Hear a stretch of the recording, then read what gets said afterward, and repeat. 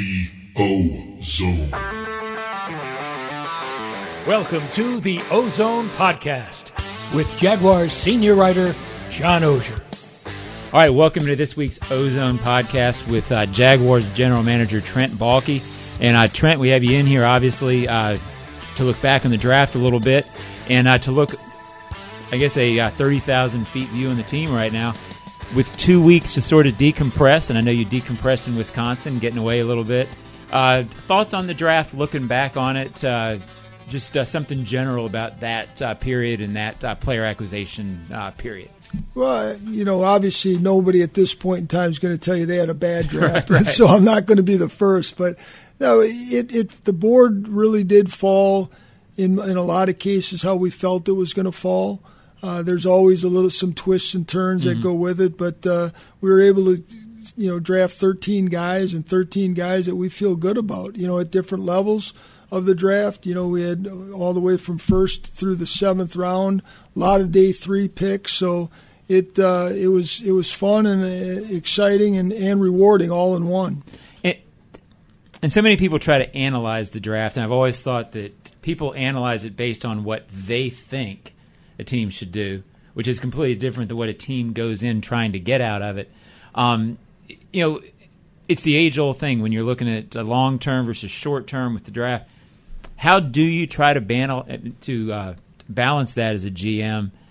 Because people think you sort of have a plan, but you can't really go in thinking, I'm going to take a tackle and a guard and that's not the way the draft works. And if you do, you're setting yourself up for a lot of reaching and failure, right? Yeah, I don't put a lot of stock in what other people think we should have done or should do. You have a plan. You have an internal plan that you work through with the head coach and the coaching staff and the personnel staffs. You have a plan going into it. The plan is never going to be executed exactly how you want it to be because there's too many variables, too many things out of your control. Right. But for the most part, you got to stick to your board, and we did that. The plan wasn't to go in and draft 3 offensive players necessarily in a row. That's just what happened. Right. But we're excited about what happened. So, again, you worry about what you can control. You worry about the plan that you have set forth internally, and you let other people judge it however they want to. How much of a difference between what you read about the draft and what actually happens during the draft? A lot. There's a big difference. Again, a lot of times, a lot of things that you read are sensationalized. It is what it is. It's a big moment. There's a lot of speculation on it. There's a lot of eyes on it. There's a lot of people, commenting on it and from a lot of different angles. Again, that's really one of the main reasons you focus on you and don't worry about the external noises. I hadn't really planned this as a question, but as you were talking, I was curious.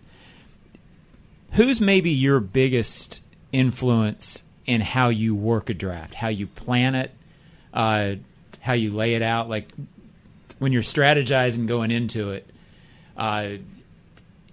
is there one person, a few people who sort of shaped how you sort of game plan and coach a draft, if you will? Yeah, I think my experience with Mr. Haley and Coach Parcells and even Coach Belichick, my early years with the Jets, all of those guys were there. A lot of what we do is still based on the system that I learned there because it's a time-tested system that – and those guys were very successful at what they did, and I still believe in it wholeheartedly. Gotcha. Is there a tenet or two from that? You can just a base philosophy? Well, I think you don't make exceptions. Right. I think that's one of the big ones I learned from Coach and Mr. Haley. Once you start making an exception, pretty soon you have a team full of exceptions. So you just try to stick to your philosophy. Coach and I have we know what we're looking for positionally. We know what we're looking for culturally, and those are the type of players that we're going to emphasize in the draft. So when I say our board is, we got 125 or 130 or 135, whatever that number we finalize, those are the guys that we think are Jaguars. Gotcha. Rookie minicamp What did you want to see, and what did you see? I wanted to see him stay healthy. That's first and foremost. Because a lot of what people don't realize when they first get here, they haven't really been doing anything football for a long time. Their season ends, and then they put on a pair of shorts and they start working on getting ready to jump higher or further, run faster, cut quicker. They're working on their pro day drills. So they get here. They haven't done a lot. They're not in great football condition. So you just try to get them through healthy, but at the same time, kind of gauge where they're at. And the last thing you want to do is look out there and see someone go down this early. Yeah, because precisely. That's happened here before, and not a pleasant feeling for anybody. I want to go over maybe the top 3 draft picks. I know you didn't see much out of them on the field. But just very quickly, Anton Harrison, what do you like about him? What do you see from him? Well, we see exactly what we saw on tape. The versatility to play left or right. He's a basketball type athlete with quick hands, heavy hands. And he's got the right mindset. He's a physical player that moves the way you want him to move. Really like where he's at, but he's got a long way to go, like all these young guys do. There's a difference. I was just standing next to him when he was hitting pads. And it sort of sounds different. There's a power there that's interesting as you watch him. He's got heavy hands, and we did a lot of work on him. Obviously, Phil, our offensive line coach, went out and worked him out. We over-evaluated him, if you will. Right. We had a lot of eyes on him all year long. And, the great thing is when a guy shows up and he exhibits what you saw on film and they look the way you thought they were going to look, and he certainly has done that thus far. But, again, long way to go. It's a bad feeling when they don't. Well, it can be. It can be. Brenton Strange sure looks the part. I mean, impressive kid. What do you like about him? Again, another guy that came in and showed us all the things that we saw on film. He's quick. He's bigger than he measures. When you stand next to him, he just has a bigger feel to him than 6'0", 3'7". He's a really good athlete for his size. He's got good twitch. And he's well-rounded. There's a lot of things he can do, and I think that's one of the things that Coach talks about with the tight end room is that versatility. He can line up as a Y on the line of scrimmage and block from there. He can line up in the backfield, and he can move throughout the formation. So really excited about where he's at. But, again, another young guy that's going to, he's going to have to develop and learn how to be, do everything that we're going to be asking him to do. Is Bigsby sort of a running back version of what you're talking about? He'll fit in, give you more of a backfield by committee feel than you're able to have last year, perhaps. Yeah, well, we're looking, iron sharpens iron. We're really happy with where that room is at. We feel it's one of our deeper rooms right now on the team. We got, some guys in there, 6 guys that can all play at this level, have proven they can play at this level, with the exception right now of the 2 younger guys, right? We got Snoop from last year. We got Tank from this year. Iron sharpens iron, so let's go to work and see where that depth chart lays out at the end of the training camp. The depth and the, overall possibility of the roster seems much advanced for maybe your first draft. Are you closer to where you like to see a team physically, trait-wise? Is this more of a Baalke team, I guess you will? Well, yeah, take me out of the equation, if you would, John. It's more what we envision. Right. What Coach and I have envisioned as we've started to lay this thing out. Gotcha.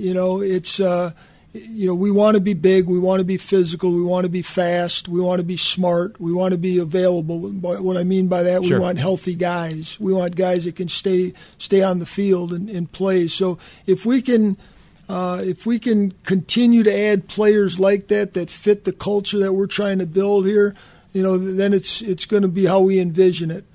How much of this was there an element this offseason, or how much of an element of your entire offseason is, as a GM, having to look ahead to future off seasons, future cap situations? Trevor's contract, obviously, at some point, there's some pre-planning that you have to do to prepare for being a competitive team for the long term, right? Oh, absolutely, and we're looking at that 2 and 3 years out constantly. And obviously injuries come up, things change.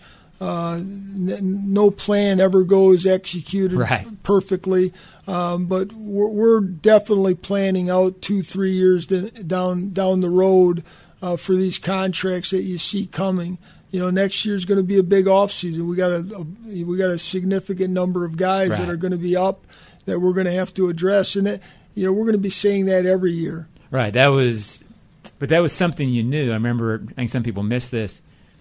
You said that a lot last year when active in free agency. You said, "Look, 2023 is going to be different than 24 is sort of a critical year." So this has all been the plan, and we're seeing it play out. Yeah, I mean, everybody wants you to go out and continue to sign, but the reality is you can't.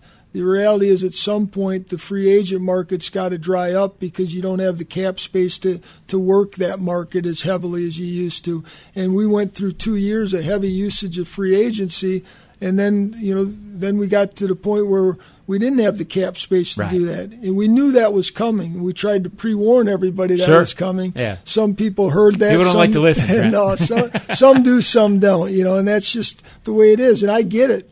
You want to be as competitive as you can be, but there's a cap for a reason, and everybody plays by the same rules. Do you like what you're seeing? So much of this season is going to be about Trayvon, Chad Muma, Devin Lloyd, guys continuing to develop, young guys you drafted. Just so far off-season program-wise, do you like where those guys are headed? Really like where those guys are headed. Now it's early. We've only been out on the grass for a few practices here, but really like the maturity that they've seemed to be carrying themselves with. They've been through it now for a year. They know how to pace themselves, and that's always a good thing. They know what to expect. Right. There's less anxiety. They're freer to learn, and that's such a huge factor for young kids starting off in this game, isn't it? Absolutely. I mean, the anxiety that goes with trying to earn a spot in the National Football League, coupled with all the newness around them. Right. And the step up in level of play. And that's true even of early picks. Absolutely. Right. Anton is going to go through it just like Trayvon went through it and Devin went through it a year ago and everybody before him. But we've got a good group of veteran guys that can help these guys get through these periods. And the closer we get to building the type of team that we're close. Right. How close that remains to be seen. Here we got to let this season play out. We got a long way to get just to the start of the season. So, but it's fun watching these guys just work together. This is a very selfless football team right now. You see the older guys, the veteran guys, taking the younger guys under their wing, and that's always a good sign. That sort of thing doesn't always happen, and it's been a remarkable transformation on that front around here, hasn't it? It has, but I've said this before several times. Doug plays a huge role in that. He's a tremendous leader of young men, that. The message he sends is just so positive and so strong, and it resonates with the players.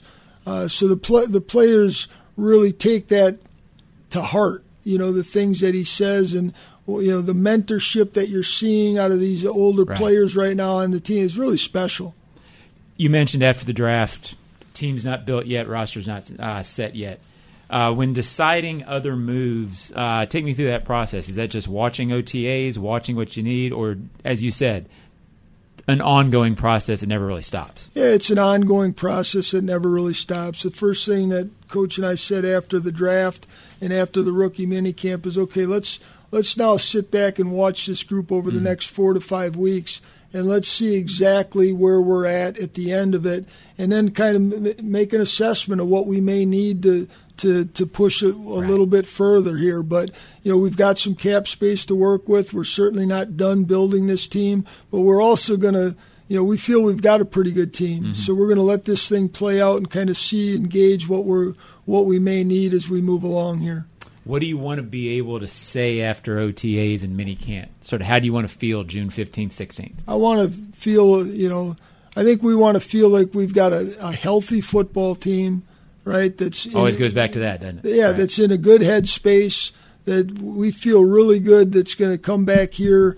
I think it's July 17th, I think, is the coaches report, and then I think the 20th or 21st, the players are going to start rolling in here. I'd love to see these guys come in here just ready to go. Gotcha. Trent Baalke, we always appreciate your time. Thank you very much, and I appreciate you joining the Ozone Podcast. Okay. Thank you. Thanks, John.